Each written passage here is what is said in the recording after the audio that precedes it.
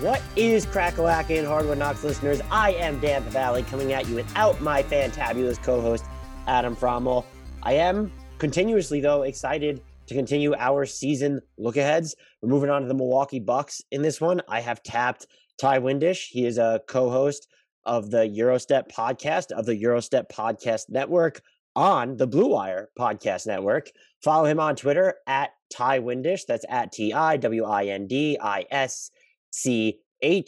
He's great. That podcast is great. So check out the Eurostep podcast and all the stuff that they're publishing over at the Eurostep Podcast Network. We get into a whole lot. As usual, though, I have some housekeeping notes, and I'll just begin with a thank you. You guys continue to show up, download, and listen to these season look-aheads as a league-wide podcast. We appreciate that you have such an interest in every team. That always pumps us up. But if this is your first time around these parts, consider throwing us a permanent subscription. Maybe you're just a Bucks fan. Subscribe to us anyway. We cover the entire NBA. We have a lot of fun. Our takes are sub-mediocre, so that's pretty damn good, in my opinion. But we also ask that you rate, review, and subscribe to us wherever you're getting your podcast. Download every episode, but basically just subscribe to us. That helps us out a whole bunch. If you haven't followed us on YouTube either just yet, make sure you do that. YouTube.com, search Hardwood Knocks. We will come up and you can subscribe to us there. And also follow us on Twitter at Hardwood Knocks and Instagram at Hardwood_Knocks. Without further delay, let's get into some Milwaukee Bucks talk. Reigning champion Milwaukee Bucks talk with the Eurostep podcast, Ty Windish. Ty, welcome back to the Hardwood Knocks podcast. I was very amped up when I pre-recorded the intro for this podcast because it's exciting to talk to someone who is coming off covering a team that just won a title. So the first and most important question is, how the hell are you doing? Are you still drunk from the Bucks championship parade?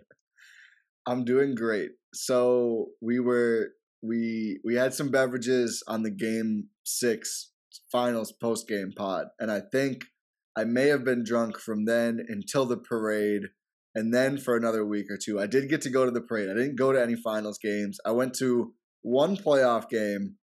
It was the only home playoff game they lost to a team not called the Brooklyn Nets, the first Atlanta loss. So I wasn't allowed to go back. Everyone made it very clear. So I watched all the games from home, but I did get out to the parade. It was such a great time. But I think emotionally, I'm still drunk off the Bucks. And I don't know if I'll ever not be. We've already been frustrated by the team again, so I'm glad that we haven't lost the fastball of yelling about the Bucks, but it certainly is a lot easier to get over some of the things you may disagree with when you get to see Giannis and Chris celebrate a championship. And also when at the moment your team is not Minnesota or even New Orleans as of right now. The other question that I have to ask you is, have you tried Sprite and lemonade together yet? Is that a thing that already should have been tried? When Giannis ordered that at Chick-fil-A and I saw that clip, I was like, that sounds so delicious. I haven't tried it. I was like, that just feels like it makes so much sense and that it must be an amazing beverage. I think either the next day or 2 days after I got myself over to Chick-fil-A. I didn't get the 50-piece. He calls them McNuggets, which I find hilarious. But I didn't score 50 in a clinching finals win, so I didn't get the 50-piece. I did try the beverage with light ice. That's a part of it too. Giannis is very focused on saving money. He's not trying to pay for all that ice, which I commend. Yeah, I think he said no ice in his clip when he got it, right? Or did he say it might be no ice. It might be no ice. That's right. However it was, I'm pretty sure I ordered it the right way. And it was good. Like, I'm not going to lie. I would probably get it again. I haven't really been to Chick-fil-A since then, now that it's like the official restaurant of Giannis. But I think when I go back, I'll probably get it again. If nothing else, just for the memes of probably the best IG Live ever. Certainly the best clean NBA IG Live ever. I'll say that. Yeah, that was just an amazing moment. I have not tried. I need to try it eventually. I've actually just never tried Chick-fil-A, period. So that's probably something I need to remedy. But that had to be like one of the best post-championship moments ever. And even him walking out of the tunnel at one point, like swaying his hips side to side with his hands in the air, I was just like, this might be the most wholesome championship celebration I've ever seen, because he is so, and I know there's been talk about how other players feel about Giannis, and then they did kind of support him coming out after that, but he is just so, from a fan's perspective, even a media's perspective, so infinitely likable. And so that was, as someone who just roots for chaos or really good games and series, the moment, like in the extended moment of it, is not just them winning the title, but the parade, right? Like, man, I know PJ Tucker's not on the Bucks anymore, but PJ Tucker might still be drunk from the Oh championship yeah. parade. That was just so, all that stuff was so fun and cool to watch. Yeah, it really was. We were joking on the live pod before. We did a 4-hour free agency live pod, which is probably a mistake. But before he, of course, signed with the Heat and that came out, we were joking that like the Bucks were trying to find him. He's probably passed out at Harp or somewhere in Milwaukee, just covered in champagne, and they were trying to wake him up and get him to sign a contract. Unfortunately, it was Heat officials that were doing that. But yeah, I think one of the most surprising things for me about the post championship period for the Bucks is, like you said, Giannis so likable. I thought people were gonna hate the IG live. Like I thought people were gonna get sick of Giannis. I just think it's easier to like and root for someone when they are the underdog. And after that Giannis performance, he's a champion now. I maybe the Nets variable kind of changed this, but a lot of the times we see, the likable, fun-loving team gets to the top, and then everyone's like, "Oh, we don't like them anymore." Now that they're there, and Giannis, one of the all-time great finals performances. But everyone is still like, yeah, we still like Giannis. So I think that really speaks to just how genuine and good of a dude he actually is. I think also part of it too was just like his knee bent the wrong way 2.5 weeks ago, whatever it was, and then here he Yeah. is just dominating in the finals. Was having that moment for it. The thing I did take issue with before we get into the nuts and bolts of their offseason, what it means moving forward, uh, was them saying that he did it without a super team, which is like true, but also not true because Drew Holiday and Chris Middleton are really fucking good. And Yeah. I've just long been, I still think Chris Middleton's underrated. I thought he had an all NBA case, not this past year, but the year before when it was really strong. And so I thought it was like, let's contextualize like they got good health. Giannis is an all time talent. He's the only top 10, top 15, top 20 player on his team right now. But there was the framing of he did this without help. And it's like Drew Holiday's defense is exhaustive. And I get tired just watching him defend. And then Chris Middleton is just and had a lot of responsibility later in games. But yeah, Giannis is, uh, that was one of the most memorable finals performances ever. I think just because of the singular moments that he gave us, even before they won. When you look at the block on DeAndre Ayton specifically, which is just one of the wildest moments I remember watching live. I just still can't. My head's not computing the ground that he made up on all of that. So, congrats to you. Congrats to the Bucks. Congrats to Giannis, who I personally still am not sick of either. I certainly am not. I can tell you that. It's funny. It's Giannis's quotes. I did this the hard way.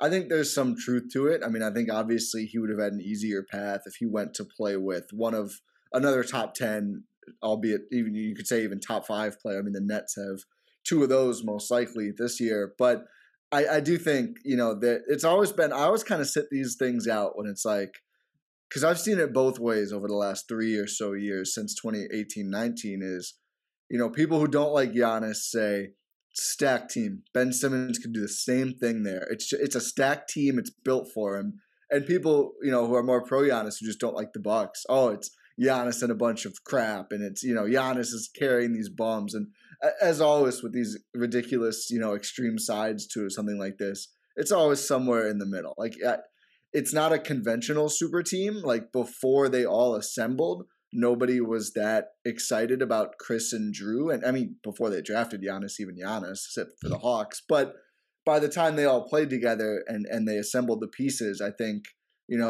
both of the 2 complementary players, I think are top 30 according to SI's top rating. And I think they're both somewhere in the top 25 for ESPN. So, like stars, clearly very good players, great players. But it is funny. I mean, when they paid Chris, people called it an overpay and said they'd rather have Tobias Harris. When they traded for Drew, people said they gave up too much money. And Giannis has heard all sorts of slander over the years. So I think you're right in that it's a great team. It's a very talented team, and the top 3 guys are on par with any top 3 that's not in Brooklyn. But also it is funny that they got there after pretty much every move along the way, at least by some, not everyone, but by some was more or less laughed at. Yeah, he wasn't even the one that said he did do it the hard way relative to what he could have done. He wasn't the one that mentioned the super team thing, really. It was just everybody else. So That was more of my Chris Middleton applause. I'm forever gonna die Hey, on the Chris I'll Middleton hill. accept it. Hey, I'm right there with you. Although he had me, I was a little shaky at times, but he redeemed himself by, I mean, I don't know how many game tying or winning shots he had. The most since LeBron in '07 or something crazy like that. I mentioned this to you before we started recording. One of the issues with looking ahead to this season for this team is that it's not as compelling if you're trying to frame it as like, oh, what could they be or what's going to happen? Let's just pretend. We're not going to talk about where they landed in the East yet because it's just so obvious. We'll leave that for the end. So let's just pretend there's an air of mystery to the Bucks right now, even though there isn't.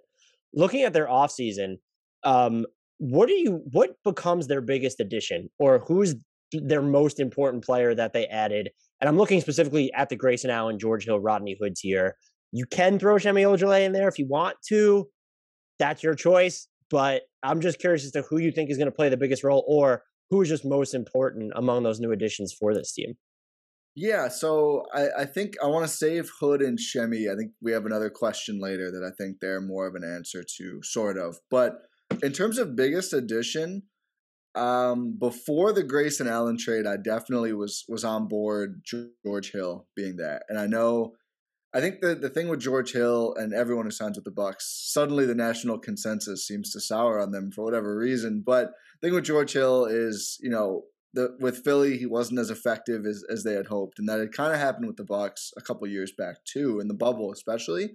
But I think the thing is, teams have just been asking too much of George Hill. Like George Hill, the last few situations he's been in, whether it's Eric Bledsoe is the starting point guard on his team or Ben Simmons is the starting point guard on his team, suddenly he becomes like asked to do a lot in the playoffs. Like, okay, we need you to be actually our starter, George Hill. I don't think he can do that anymore, but the Bucks don't need that from him. That's the thing. Drew Holiday has proven without a doubt he can be a championship point guard, even if he's not, the ideal Chris Paul maestro, commanding the basketball.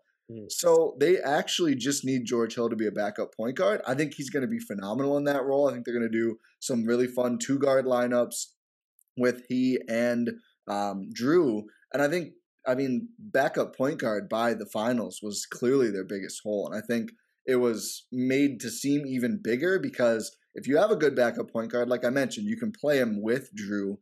The Bucks had no guards by the time they were in the finals. Dante gets hurt. Jeff Teague had a nice moment in the Hawks series, simply was not playable for 90+% of his minutes. Flipping him out for George Hill, I think, is really big for the Bucks. I think that's the safe answer.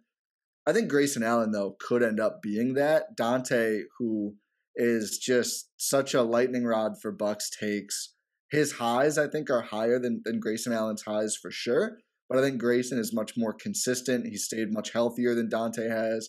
And I think having a guy who could end up being the starting 2-guard on this team, getting him for Sam Merrill and a couple picks that they got from trading down from the Rockets pick that they got when they acquired PJ Tucker, when they got off DJ Augustine, it was truly a pretty wild sequence of events and goes to show John Horst, for all the draft issues the Bucks have had in the last few years, he's good at flipping nothing into something. And I think that trade is a really good, very low-cost move.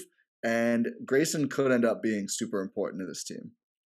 I like the way you framed the George Hill stuff because sometimes I think it is really as simple as they're trying to upgrade from Jeff Teague. They won because it's not Jeff Teague, essentially, is how you can look at it. And George Hill also, before he got injured in OKC, was having a pretty good year. And then it's like, how long did it really just take him to ramp back up because he was injured / they weren't trying to win games. So how fresh was he? And then you go to Philly, and I think the expectations there were too high because that was a team that was in the Kyle Lowry sweepstakes. And also the last time George Hill was good was with the Bucks. Anyway, like I said, not as much in the bubble, but he shot like 1,000,000,000% from 3 that year with Milwaukee. So I'd probably agree with you there. I do think Grayson Allen might come pretty close because I think this might even be my next question. I have to go back to that outline, but because of Dante DiVincenzo's injury and just they need to get a little bit deeper outside of their top 5 or 6 guys anyway. And he had sort of an understated year with Memphis, and he's long term. I prefer Dante DiVincenzo by a pretty large margin, but he's insurance if Dante DiVincenzo just goes into restricted free agency and this team isn't willing to pay him. And so I thought, and to get him for what they did, which was just basically nothing, that ends up being huge for them too. But I think I agree that George Hill by default ends up being that biggest addition. Do you have any sense of a timeline for Dante's return from that it's a torn ligament in his left ankle. And what is, will they default to starting him again when he's healthy, or do you think that's sort of up for debate right now, where maybe they want him in the second unit? I think if he's healthy by the time they're actually starting the season, then he's going to start. I don't think they would have a competition for that. I don't expect that to happen. But the funny thing about the timeline is we have no idea. So the Bucks are doing this Right. cute thing. I'm glad you have no idea, by the way, because when I go Yeah. poking around before I send these outlines, I'm like, we haven't heard anything. Like, I must be missing something, but Oh no, these are the updates we keep getting. He's ahead of the timeline. What's the timeline? We have no idea what the timeline is, but he's ahead of the timeline. So the Bucks are being a little coy and vague on purpose, which of course all teams love to do that with injuries. So he's ahead of some sort of a schedule, whether that means he's back by Christmas, he's ready for camp. We have no idea. I would assume not camp. The sense that we've gotten at the Eurostat Podcast Network, the four of us, just from reading everything and conversations and whatnot, don't think he's going to be ready by the start of the year all the way, which I think then it'll be a little bit of a competition. Maybe Bobby Portis states a case, but I think the Bucks' lack of big depth means that Grayson will have a really good shot to start. So then I think where Dante slides in when he is healthy, given that he's not healthy to start the year, which is still an assumption, that I think depends on how good they look with Grayson. I think they could look really good with him. The thing with Dante is just a wild difference between his floor and ceiling from night to night and even play to play. I think if Grayson is just consistent, solid, hits threes, plays okay defense, the Bucks starting five might look really good with him out there, and then we'll see what happens when Dante does get healthy. Yeah, I would say, especially on offense, you probably have a better chance of Grayson Allen being more consistent. I also think because his role is a little bit more defined, because there's Dante can do probably a little bit more on the ball, and is gonna, I think, let's say, test the limits of what he can do when he sometimes has the ball. Certainly going to do that, yeah. And I do think he's probably a better off-ball mover, even if Grayson Allen, the better shooter, and can do more in that respect. But I like the idea of Dante DiVincenzo. If you want someone cutting or just attacking, I'd probably prefer him. But yeah, I'm in total agreement with you there. And hopefully we don't date this podcast with this question. It'd be a true shock if he ended up getting an extension before the season, right? Yeah, I think so. I just think, we've had this conversation a lot because basically what the other thing they did with Grayson, they can put some fire on Dante because they're on the same timeline for contracts, right? So I would not expect the Bucks to retain both. I would expect the Bucks to retain one of them, which means they let one walk or they trade one. And I think really there's a couple things that I think John Horst did to basically give himself until the deadline to make some more firm decisions. I think this is one of them.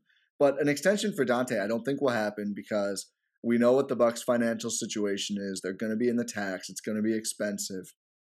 I don't think at this point you can go give Dante even 4 for 50 with where they're at, just with the inconsistencies he's shown, the inability to stay healthy, and even on-court inconsistencies.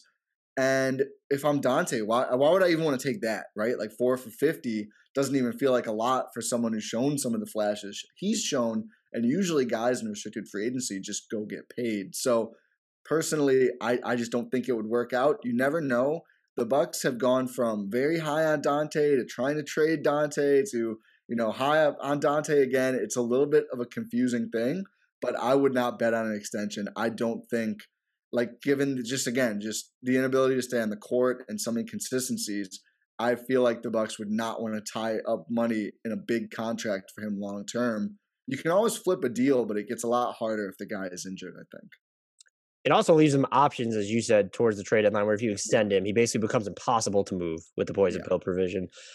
Is he still their swing piece? Whereas if the Bucks are so good or just something happens that we didn't see coming, he's one of the primary reasons why? Or do you view what he did for most of the regular season last year as sort of just that's what the most complete version of Dante DiVincenzo looks like, maybe with an air of more offensive consistency? I think he still could be seen as a swing piece. I mean, he's old for a guy wrapping up his first contract because, of course, he played for a while at Nova. But the guy we saw in the first month or so of the regular season, the defense is great. Better off ball than on ball. He makes some bad decisions sometimes on ball. But off ball, I mean, he's a tornado. He's a whirling dervish. He generates turnovers. He starts fast breaks, which obviously when you do that with Giannis on the court, it's basically 2 points. Sometimes a good thing. Yeah, you'd think. Yeah, it's not terrible. But offensively, he started the year draining threes. I want to say like 40+%, maybe 44% for the first several weeks. It's like, oh my God, if they have this Dante, I don't know how anybody beats them. And that was pre-Harden to Nets. Now it's like, okay, if the Nets have 7 great days, I don't know if anyone beats them anymore. But with that version of Dante, it's like, wow, they've never had a guy who was this good of a 3-point shooter and this good of a defender. And obviously when Drew is there, but even period, I think Brogdon wasn't as good defensively and just has a slower trigger on threes than Dante. But then he got really cold from deep and stayed that way for the rest of the year, and it just wasn't as positive. So that's the question, right? Like, can he consistently shoot 40% from deep and continue to drive and maybe get a little better with the ball in his hands? The Bucks see him as kind of like a backup point guard option as well. I don't think it's a thing. Like they're making it a thing. I don't think it's going to be a thing. I don't think he's got it. But if he gets a little bit better as an off-ball creator, continues to cut as well as he does, defend as well as he does, he is kind of a perfect complementary starter to the other 3 guys. The question is, can he do it consistently enough? So yeah, I think it's fair to call him the swing piece, just because if for no other reason, then you pretty much know what you're going to get from a lot of the other guys. Although some of the new additions could probably qualify too, especially Rodney Hood. Yeah, I thought for the market that Milwaukee is, when you look at it in free agency, when the guys taking discounts, I thought they got pretty good mileage out of some of their minimums. And I'm just mostly looking at, I was a little bit surprised at what George Hill got after the season he had, but Rodney Hood specifically, I thought could have gotten more than that. Could you also, in a sense, say that Giannis is that player? And I'm not talking about in the context of what if he all of a sudden starts hitting all these threes or more of his little, slow dribble pull-ups. Mm-hmm. There is, if he's scoring in the post or hitting more of his fadeaways and then stabilizing at the free throw line, as we kind of saw him do later in the postseason, the Bucks become that more dangerous because there's the feeling of inevitability with Giannis of game over. Like, how are you supposed to? He doesn't need the outside shot, and his game is just so. You mentioned the Ben Simmons stuff before. It's just so drastically different from Ben Simmons on the most fundamental level of he is so aggressive looking to score. And then there's way more difference beyond that. So could he sort of still be that guy, which is the wildest thing to say about a finals MVP, a 2-time league MVP, and just someone who is so good already? No, I think I almost don't view him as such, just because obviously he played the best ball of his life, but I think one of the bigger differences in the latter part of the playoff run with Giannis was just his approach. He stopped trying to be LeBron as much, especially in the half court, and said, I'll just be I don't want to say better, but I'll say a more modern version of Shaq, right? Like a playmaking, finding guys for threes, more. Again, I don't want to. Shaq, obviously, prime Shaq was an all-time most dominant force, but like more athletic, more quickness, a little bit more ball handling juice. Not as bulky, but damn close with how strong as Giannis has gotten. But that's what he became, right? Like, we had never seen Giannis get fed post touches like this. It just didn't happen. It's not what he liked to do. He liked to handle the ball and everything else. And he talked about it a bit, before the playoffs and during, but ceding the ball handling to Chris and Drew and letting them get him in position, whether it's the Chris Giannis pick and roll that's become nearly unguardable with the way Chris can pull up from anywhere and fade away. And of course, if you give him too much attention, it's a dunk. Or just even posting him up, which we just didn't see all that often, and it wasn't that great when we saw it. He just had a different approach. And I think we're not going to see it all year long. He's not going to play at the 5 all year long, which I'm fine with. I'm fine with playing Brook and him and Bobby and him, although I think Giannis is the 5 with Portis. But I do think we're going to see some of that approach carry over, and I think they're just going to be way better because of it, right? Like, I agree with you. I don't think he ever needs to shoot threes. I think he's going to continue trying. That's, again, he's the antithesis of Ben Simmons, and I'm fine with him trying. But just work on the shot in general, work on that fadeaway, work on the free throws. We saw he's literally unstoppable when he hits the free throws. He had 50 points and 5 damn blocks to clinch a finals. But playing that way, I think that's the best version of Giannis when he sticks to that stuff. And it sounds like I'm trying to limit him. I'm not. I'm fine with him experimenting and working on more of the ball handling and everything else. But I think we've seen without a doubt that's the best version of Giannis, and doing that stuff more will make the Bucks way better. I think it puts everyone in better positions on the team. And I think prioritizing Portis kind of leans toward the Bucks looking to that long term, because I do think Portis is a really fun and interesting front court pairing with Giannis playing more as a center with the spacing he gives you, while also letting you bully the boards the way Giannis and Brook Lopez can do. So does that make the criticism of them not retaining PJ Tucker overblown? I didn't go back and forth. I'm always of the mind of you could have kept him. He did help you, so you should have kept him. The Giannis PJ Tucker minutes, which is what everyone was concerned about, is them playing without another big. They weren't great during the regular season. They were also very few because he wasn't there for that long. And then the playoffs, that ended up being like a deadly combination. And you just look at some of the defensive workload that Tucker shouldered, even when he was becoming. There were points where it felt like he wasn't even providing enough defensively to offset what he wasn't giving you on offense. Shooting sub 32% on corner threes. So I go back and forth on that matter, and I'm just curious as to where you fall with it.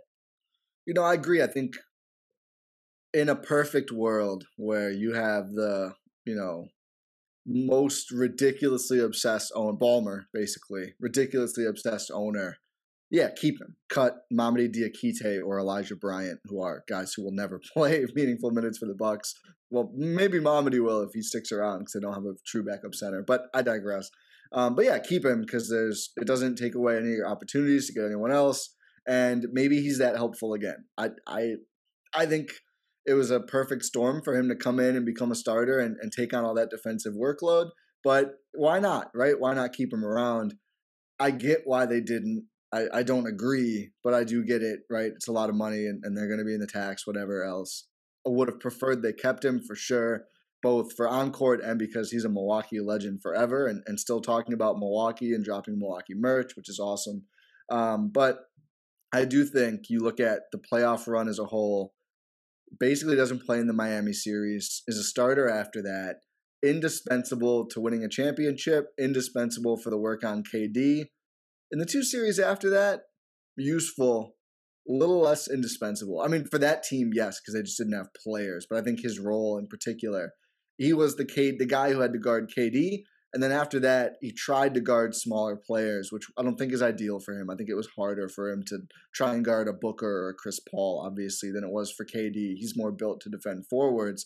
I think it hurts more that he's probably going to end up guarding Giannis, and that sucks. But I also think he was their oldest rotation player by far, and I would have rather kept Portis than him, even if he was more useful in that run than Portis was. Just that Portis is on the Giannis age timeline, and the Bucks love guys who are that age. Grayson Allen is also around that 25, 26 age range, and I think this is the new Bucks thing, is bring in these buy low guys who are younger, get them bought in, and then just find ways to retain them and build that more lasting core, rather than, just only keeping the 34, 35-year-old guys. You already kind of mentioned, and it's never, Giannis the 5 has never been like this huge regular season staple for the Bucks, even if functionally when he's playing with Portis, there's stuff to talk about there. Does letting PJ Tucker walk sort of inform that they'll be going to that sparingly? Or it's just the fact that you already mentioned this, like they don't have necessarily a true backup center. And even if you think that they do in Portis, like it's Portis and Brook Lopez, and that's it at the moment. So I sort of go back and forth there too, as to what the volume on those Giannis at the 5 lineups that everybody loves. And just for context, like he played under 500 possessions per cleaning the glass during last regular season without another big on the court alongside him. Yeah, I think they might do it a bit more this season. Again, I don't think they're going to go to it too much with the miles. Everyone in the league has put on, but especially the Bucks now. I don't think they're going to push anybody all that hard this regular season. Bobby Portis might be the one guy, because he took half of the playoff series. Well, he didn't take it off. He didn't play half of the Brooklyn series just for defensive concerns, which is the one obviously huge negative with him. Although he got better as the year went on. But I think Portis might play a ton because he doesn't have the miles the other guys do. He didn't go to the bubble, everything else. But I think Giannis, Chris Drew are going to be, not being pushed, especially early in the year. But I think they'll have to go to it a little more because they don't have the backup 5, which outside of the Robin Lopez year, they've almost never had a true backup 5. I mean, they had times when they played Mirotic as the backup 5 in 19, and hurt my eyes to watch because he just couldn't do it. And Portis is not quite there, but he's kind of close. When they asked Portis to drop, it's a disaster. So I think Giannis will end up playing kind of some five just by default. I do think they didn't do it in the past. It wasn't great when they did it in the past, and there are Bucks fans who believed like it's not the way to go. He needs a center because it hasn't worked. My thing was always they don't do it well, right? Like they don't have him play true center. He's still playing as he usually does, but just without the center back there. I think we saw that shift in the finals that informs me to think maybe they're going to have I think he's going to play more real center at times, and I think that is probably their best option. Although if Lopez finally misses time for the first time in 3 years now, I do think they'll need to add someone because I don't think you want Giannis and Bobby Portis playing 48 minutes of center for you.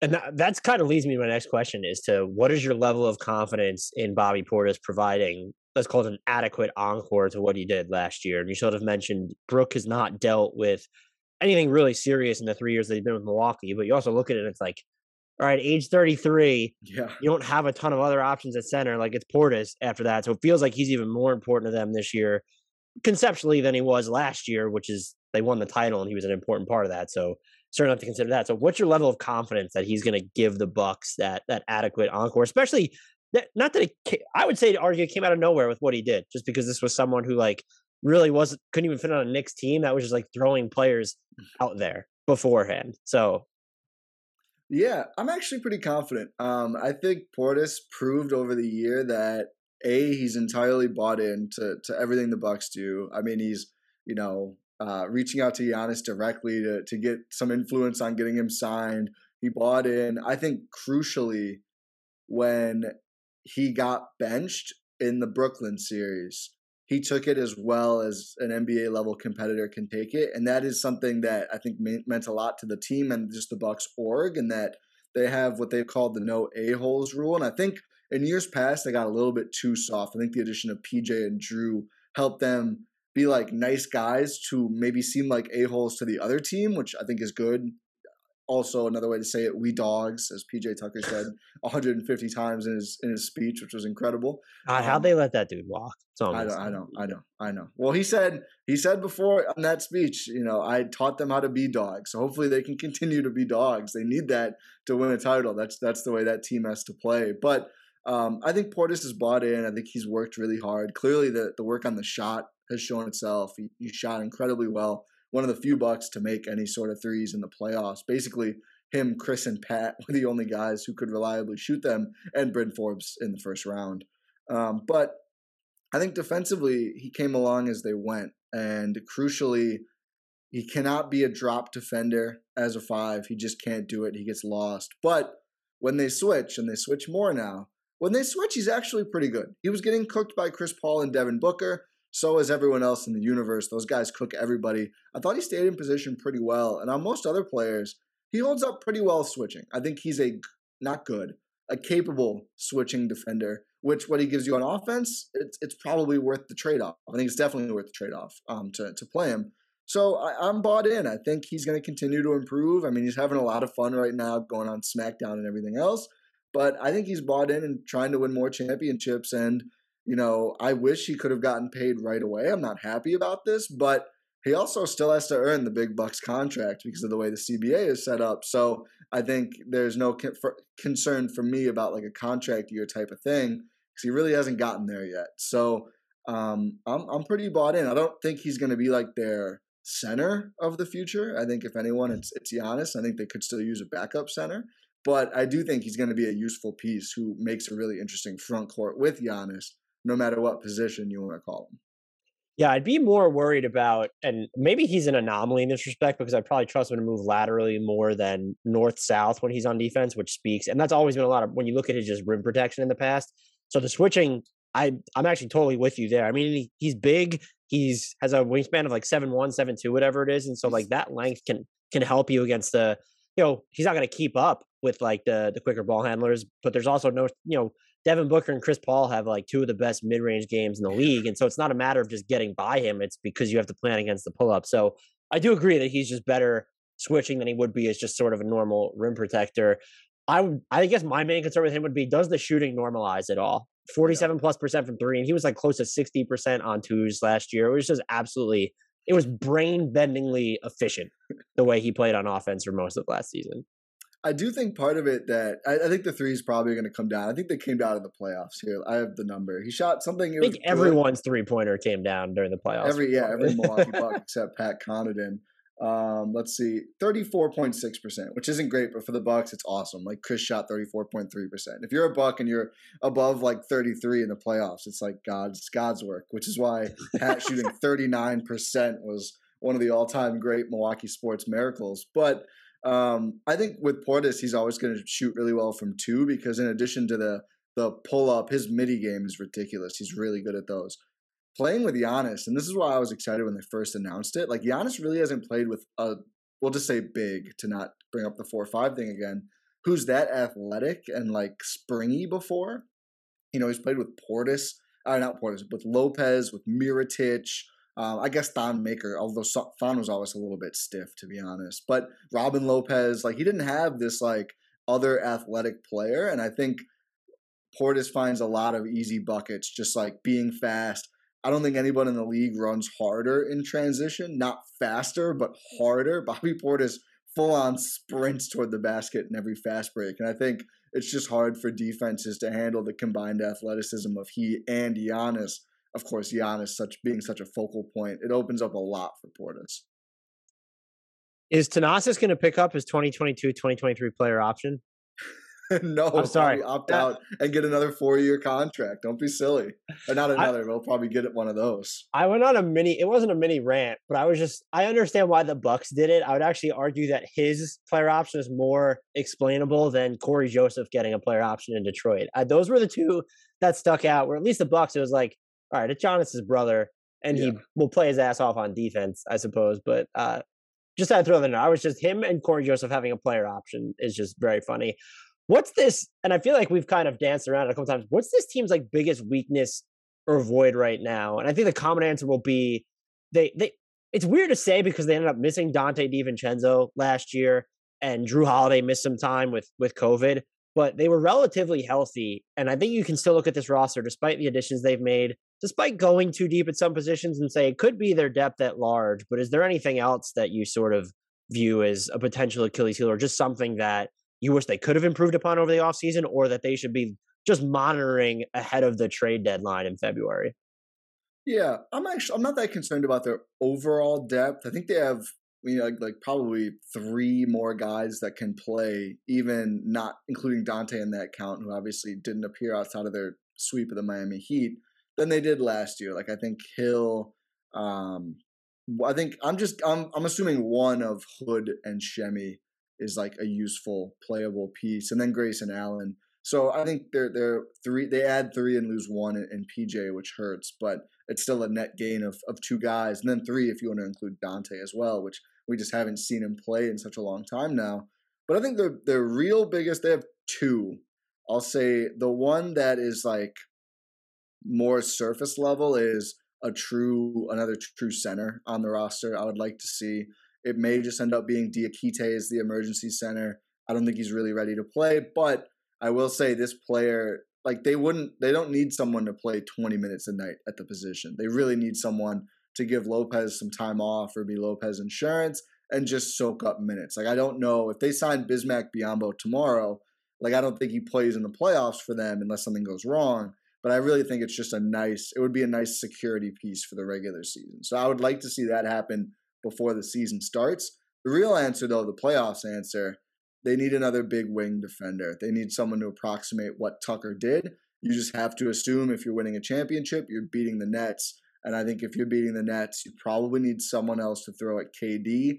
Chris did as good of a job as possible at times. If the Nets are healthy, you may need him to defend elsewhere. He's also their go-to sharpshooter defender. He does really well at that. So I would presume if the Bucks are healthy, they would like to start Chris guarding Joe Harris and let him focus more on offense. And he's just been good at Duncan Robinson, Joe Harris, guarding those kind of players. So I think Giannis will take some reps at it too. He's got to.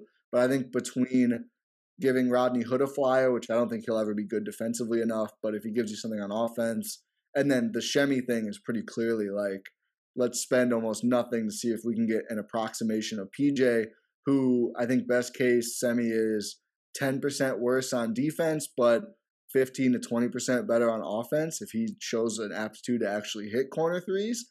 And then maybe you live with that trade-off, right? If KD scores another bucket or two a game, or maybe he scores the same but has to work 10% less hard, because clearly he didn't have a problem scoring on PJ. It's just PJ made it difficult and wore him down over the series. Maybe it's a little easier for KD to score on Semi, but he gives you some more offensively. So I think they're going to try out those options as like the other wing player who will play.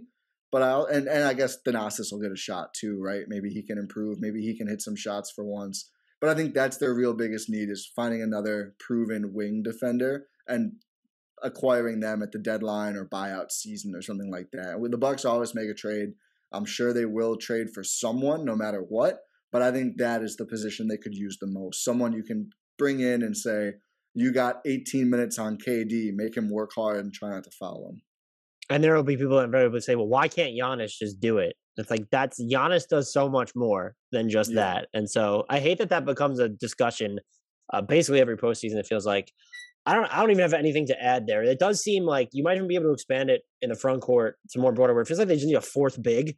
Like maybe it doesn't need to be a true backup center, but like another four, just because, that's basically just Giannis right now. And then you have Bobby Portis, who I guess is both a 4 and a 5. So can you get another 4 or 5? And then I agree with you on the bigger wing. I think they're fine playmaking wise. It's on the depth chart. It's like, okay, beyond the starting lineup, there's not a ton, but because you can stagger Drew, Giannis, and Chris Middleton, because those are your 3 guys, you added George Hill, you end up being fine there. So I think for me, a 4-5 might be a little bit more pressing. But then if you're looking ahead to the postseason, then given how important PJ Tucker was, then yeah, you want that bigger wing defender there. When you do look at this roster, and it's tough to answer this question before we've gone through any part of the season, knowing what the market is, what the rumor mill is like, who's available, who would you identify as the most likely player to be traded? I think it's just still the last guy they tried to trade. I think it's still Dante. Between, probably not wanting to pay him a lot right now and having someone who literally looks very much like his replacement in Grayson Allen, and having that be the one trade they've made so far. I think about last time they tried to trade Dante. It was like Dante and salary, and I think a second-round pick or maybe a couple second-round picks. I don't think any first for Bogdan Bogdanovic, who was like a very good player. I don't know if they're going to be able to secure or almost secure someone that good again, but I think if you could upgrade from Dante to someone who's a little bit more proven while including some second-rounders or whatever else, I think they would do that pretty quickly, or maybe even positionally. Maybe that's how they find this 4 or 5. I mean, the salaries never work, unfortunately, but just theoretically, like if Harrison Barnes didn't make a lot of money, I think that could be something that would be very interesting to me.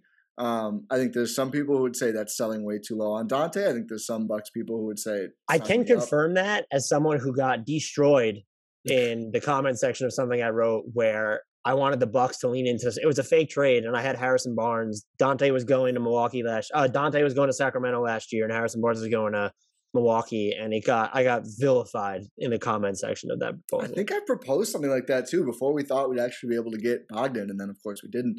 But I just think Harrison Barnes can play, and I think he'd be a really nice compliment. He's so scalable. Everything he does is so scalable. I really like Harrison Barnes, but someone like that, it won't be him. The thing about the Bucks is none of the fake trades are that fun because they have no tradable salary. Like, I don't think they'll trade Brook. Maybe if it's a perfect deal, but I don't think so. He's the only guy outside of the big 3 making more than a couple $1 million, maybe 6 or so. Yeah, their 4th highest paid player is, his 5th highest paid player is Pat Connaughton at $5.3 million. I think he's very tradable now after the postseason he had. I don't think they'll trade him either. I think Giannis loves him, and he was so freaking good in the postseason. I think they'll keep him around. And he's quietly, I think he's more of a 4 than a 2 at this point, but clearly doesn't have the size or anything to hang with a KD. So I still think that's a position of need. But I think he's not a 4-5, but I think he's more of a 3-4 than a 2-3 at this point. Although if they do add a 4-5, maybe he'll just play 3. Whatever, that's enough Pat Connaughton talk. Good player, really won me over. But yeah, I think trading Dante, you have to just find someone who doesn't make that much money, which is what makes it difficult. But if you can secure a bigger wing player or just, maybe a guy under contract for longer for Dante and something, I think that's the most likely. But maybe it's just they end up, I don't know. I think they're going to do something. They always do something. I don't know what it's going to be. They need Dame to request a trade and see what Portland does with Robert Covington at this point. Ooh. Or hell, even Larry Nance at that point. Yeah, either one of them. Their challenge though is Robert Covington is one of the least expensive players in the league, and it's just like the Bucks would even have problems matching salary in that unless they're step laddering, because it needs. You look at Dante, and then I would say Pat Connaughton just as like salary filler. You can take back like a $12.2 million player. If you want to like get above that, I mean, one, you have to be willing to trade both Pat Connaughton and Dante DiVincenzo. That has to be reality. But if you want to go beyond that, you have to start step laddering, where it's, are you moving George Hill? Are you moving Grayson Allen? Are you moving Bobby Portis? If you don't want to move any one of your main four guys, there's little point in moving a Rodney Hood just because he's going to give you more than minimum value. So there's just that's their challenge. But because of what they seem to do every year at the trade deadline, I'm with you. Where I think they'll make a move. I would just be shocked if it's anything beyond like a minor sort of housekeeping like transaction. It may even just be a buyout. I've already identified. I'm calling my shot way too early this year. I think Gary Harris on a buyout, especially if Dante struggles to get healthy, I think that could make some sense to shore up the guard defense a little bit. He'll fit in with the Bucks motif of not being able to hit threes in the postseason. Yeah, he's ready for that. So what do you think, and this is such low-hanging fruit, but this is the staple question portion of the pod. What's the Bucks' best closing lineup in your mind? I don't know if it's that low-hanging. I think there's a little bit to think about here. I mean, really, the hard you really part want Thanasis in the closing lineup, I can see it in your face. I'm actually huge Thanasis fan, but I don't want him in pretty much any kind of playoff lineup. Maybe, with 5 seconds left in a quarter, see if he can draw a charge or something, which is, no one takes a 6-second spell of playing time with more pride and seriousness than Thanasis Antetokounmpo. But the hardest part about it is really just figuring out, do you want Lopez out there? And it's not anything to do with Lopez, who, in the regular season last year looked slow. I was worried he was washed. Just a 16-game player now. I think that's just what it's going to be. It's very Iguodala-esque in that I think Brook Lopez again is going to look slow in the regular season. I don't think he's going to leave it all on the court. I think he's going to save till the postseason, which is this team's goal, is to win there. So I have no problem. But if we're talking like playoffs closing lineups, Brook is really good. He's still clearly one of their best 5 players. The issue is it worth playing him if it's less ideal for Giannis? And it is less ideal for Giannis after that first year. Lopez hasn't been that guy from 3 anymore. He's not drawing that much attention to his threes, especially in half court, and it makes it harder for Giannis to do his thing inside. Giannis is so great, it doesn't matter, but that's the issue. So I really think it's going to depend on what you get out of the combo of Dante, Grayson Allen, Rodney Hood, Pat Connaughton, and even Portis, and figuring out, and it's probably going to be somewhat a matchup thing, of, obviously Giannis, Chris Drew, one of Grayson or Dante. We'll say Dante if it's like ideal. Like if Dante is a little bit better, he gives you a lot of upside. And then it's going to be one of Lopez or probably Portis and maybe even Pat. So I personally think the Portis one has the highest upside. So I think Giannis can do a lot of, if not all of what Lopez can do defensively, and offensively trying to guard a team that Portis is the 4th best offensive player is really tough to do considering how good he is on offense. And I think that lineup, could just really tear through a lot of teams if they're all playing well together, if Portis' shooting holds up.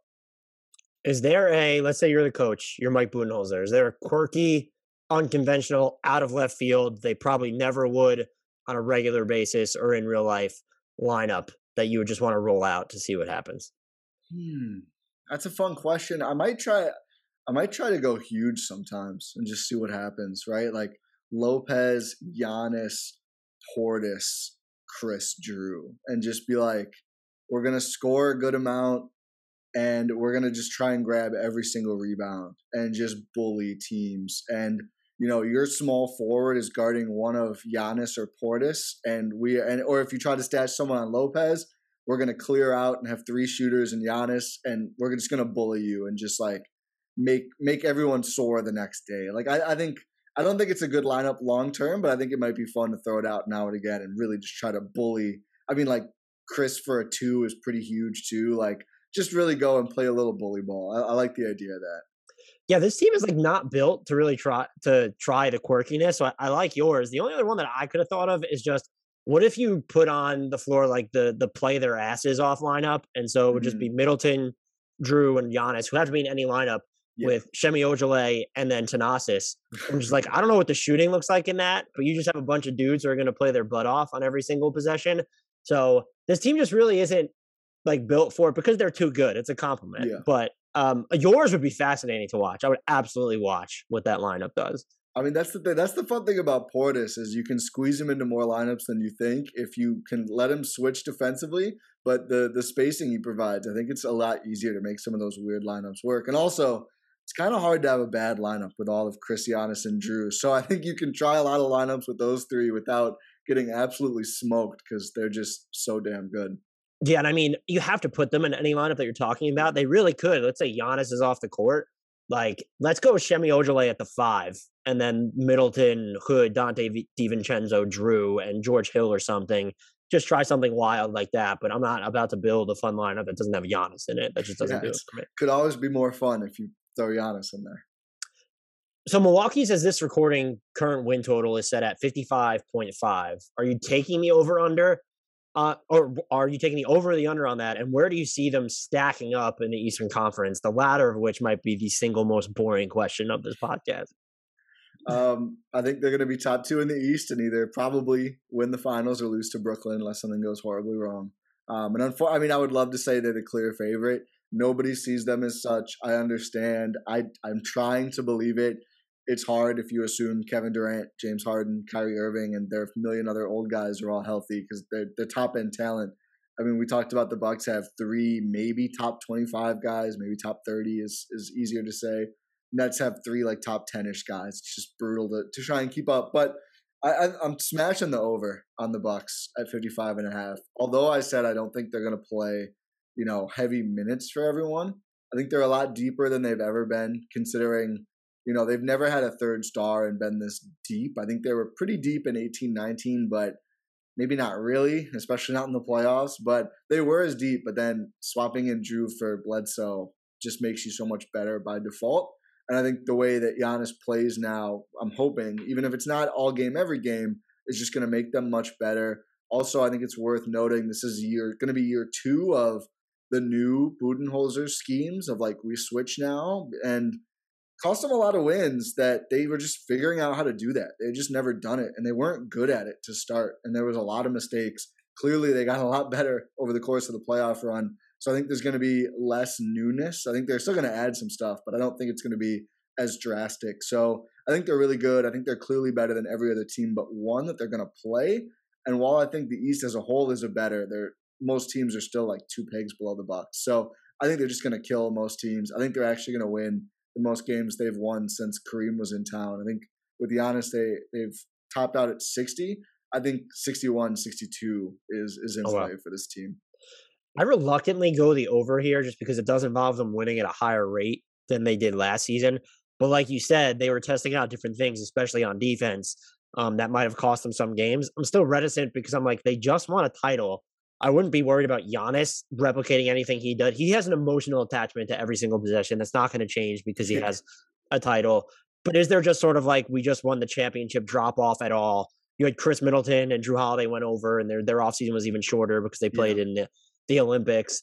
But I still they're so normally a very good regular season team under Budenholzer. Even last year, like we're talking about them sacrificing wins or winning at a 53, 54 win pace, whatever it was, and posting the 5th best point differential per 100 possessions in the NBA. So I'm going with the over. I don't feel great about it, but I'm also looking at someone in the league, and maybe 2 teams are going to win 55 plus games. And you don't just look at the West and say it's going to be this team. Maybe Utah, just because of what they do in the regular season. You might even be able to talk yourself out of Brooklyn because how many games do their stars play together? So it has to be somebody or 2 somebodies. And then it's just like, right, one of those is going to be the Bucks then. That's just what I've decided at this point. Also, they were basically point shaving when they played DJ Augustin and or Jeff Teague, and they don't have to do that anymore. And it should not be understated how big of a difference that will make for this team. Is there anything we didn't talk about? Very little on Jrue Holiday or Chris Middleton in this podcast, and I don't really know what to ask about them, to be honest with you. But is there anything we didn't talk about with this team that you think really needs to be covered? I think it's really cool that despite all the stupid noise about Batmans or Robins with Giannis and Chris, that they kind of embraced this thing where like Chris and everyone clearly understands Giannis is the guy, and he can be that without having the ball to start every late game possession. Like that was such a topic of not in the Bucks. I don't think they ever cared that much, but like maybe like 5 years ago when they were first getting good together. But outside of the Bucks, it was such a topic, right? Of like, is Chris actually the best player? No, he's not. Watch the games. You can tell he's not, but he is the best guy to have the ball in his hands late in games. And they just like made it work, right? Like they were just like, we don't care if this is unconventional. We're going to let Chris handle the ball at first and hit a bunch of game-winning shots and also get the ball to Giannis to hit a bunch of game-winning shots. And it's not a concern. I think it's so like almost poetic that this team that, you know, when they first came together, they were the worst team in the league. They were on that team together. I think they were both the worst players in the league in 2K in like consecutive years or something. And the fact that they made this weird partnership work is super cool. I think Jrue being the second best player on the Olympic team, just I'll give you a Chris thought and a Jrue thought because we haven't talked about him. I think it might be really good for him. I think he struggled a bit being a real point guard at some times. I mean, obviously the defense was always there. Usually the playmaking was, but he made some pretty bad decisions on shooting and passing. He got a little, I think, panicky with some of his shots, especially before the end of the finals, early in the finals and throughout the Brooklyn series. And I think the confidence of winning a championship, of being a very good point guard on a gold medal team, I think he might come back and even be a little bit better than he was at last year. Although he was great in the regular season. He made all his threes. But in the playoffs, I think that fell off a bit. And I don't think he's going to make all his threes, but I think he might be even better of like a true point guard, which would be good for this team, even though Chris will be handling the ball late in games because he's awesome. I loved it's Giannis and Chris Middleton have been together for now 8 years. It's going to be year 9. And that just doesn't really happen with guys in the NBA today. There's Steph and Clay and Dre, I guess, have been together that long, Golden State, but like that's so unique. And their dynamic, I think, is really, it's more come to lay bare like over the past few years where it's like, it was last season where it was Chris that gave Giannis pens for his birthday to sign his extension with, right? And so like stuff like that just clues you. Yeah. So stuff like that clues you into, you know, the dynamic or the pecking order in certain situations doesn't really matter. And then it's nice to see it backed up on the court where, you know, there wasn't like feathers being ruffled when Chris wasn't the primary ball handler in crunch time for so long. And then last season, Giannis claims to be, well, he doesn't even claim to be, but like the whole narrative around Giannis is he's egoless and doesn't care. And then you see what they're actually doing in crunch time where they've taken the ball out of his hands for a lot of the possessions. They want him to move off and work that way. And he's just fine and he's going to do it. And so to have two guys like that, and then to add in Jrue Holiday, which just seems like such a, like the perfect personality fit for this team. They have something special there, but just with Middleton and Giannis specifically, like you touched upon, and maybe I'm more nostalgic for it, even though it's happening now, because we don't see partnerships last this long in the NBA. Title winners are so fleeting. Maybe the Bucks prove fleeting because so many different things can happen, but right down to Giannis just coming back, or not even coming back, signing his extension. Middleton sort of staying there, never, you know, he's on a max contract, never sort of seem to bristle for more. And the Bucks at least steadfastly agreeing, because it was even before. It's funny that last season was, oh, is Giannis actually the Robin? When through up until last season, it was, can Chris Middleton even be the number 2 on a championship team? And so it's just funny how the goalposts will move like that. And so they have something special specifically between those guys. And I hope they play together for a super long time, because I very much enjoy them. And like I said, Chris Middleton's not even a guilty pleasure of mine. I've just been in love with the way that he's played, basically ever since he's busted out in Milwaukee. Yeah, and I think just expounding on like what they've built there, I think I totally agree on the 3 personalities. And I think at least for me, underrated part too was, I think Bud works really well with all of them. And I think for all the faults, and certainly not, you know, whitewashing some of the terrible stuff he's done in past postseasons coaching wise, which I still quibble about with people to this day. I think personality-wise, he's a great fit. I think he's part of the reason that team was able to stay together through some, really gut check losses, like the Raptors series being up 2-0 and then being in OT with a chance to win and blowing it. And the Raptors were good, but they blew it. I mean, you're up 2-0. And of course, the bubble was a disaster right before Giannis could have not signed and gotten out of there. I think Bud has a lot to do with what they've built there, at least chemistry-wise, and also by the end, he was coaching his ass off too. But also, I mean, we had Chase Buford, who was on the bench for that run, the former coach of the Herd, the Bucks G League team, on the pod like a month ago. And he was like, no, Giannis is actually like that guy too, close up. So Chase is R.C. Buford's son. So he was around the Spurs a lot in their heyday. And he's like, it's definitely Duncan-esque of like it all starts and ends with him. And that's just how it is in the league when, the star player is that important, not just to the performance, but to like the culture of the team. And I think that's really why the Bucks are so lucky to have Giannis, because we've seen in New Orleans, hopefully not twice in a row now, all over the league, where you can achieve more than the Bucks did before this past year with a player of Giannis's caliber and still lose them because things go wrong, they get unhappy, they're not dedicated or whatever else. Giannis being the guy who he is, both one of the greatest players ever, I think, and who he is as a person, is the only way all this happens for the Bucks. I think that Steph Curry, I think, shares in that same sort of a mentality, and I think it makes it all the more special to get it done after all the years of not getting it done. The Mike Budenholzer conversation is so interesting because he was just so much better this past year in terms of testing out things, playing his stars heavy minutes, and he was, even if you didn't think he was the reason they won certain games, he was not as often the reason they didn't win important games. And nothing ever boils down to one moment. But if Kevin Durant's foot is behind the line, and it's a meme, and it's one of them is my memes that went off, but it's true, he's probably not the head coach of the Bucks right now. Instead, he has an extension, is a championship coach. We're talking about him being a perfect fit. You're tweeting about how he deserves a lifetime contract. I saw a few times. That's also just funny how things work out here. Very quickly, final question. Who is the non-Nets team that would concern you the most, or do you think could give the Bucks the most problems in the Eastern Conference? Ooh, honestly, I think like Miami would be the popular answer. I've been low on them. I think there's something to it, but I'm a little skeptical. Their offense has the potential to be really shaky. Their two best players don't shoot threes right now, and that's an actual problem. And you need PJ Tucker to all of a sudden be a better 3-point shooter than he was during the postseason. So there's definitely a fuck you to their defense, which I think could terrify any opponent. But I'm totally with you offensively. Yeah, and I think, I'm getting killed by Heat Twitter for saying this, but Jimmy just was not that same guy in the playoffs. I think the Bucks are pretty well built to stop him. I think they still are, even if Lowry there makes it harder, and the Heat still don't have the spacing, I think, to let Jimmy and Bam get off. But I think the real answer, and I'm not super scared of anyone outside of Brooklyn, but if the Hawks do take another step forward, they're really good. They were really good. And I don't think they'll make another conference finals run because the top two teams are just better.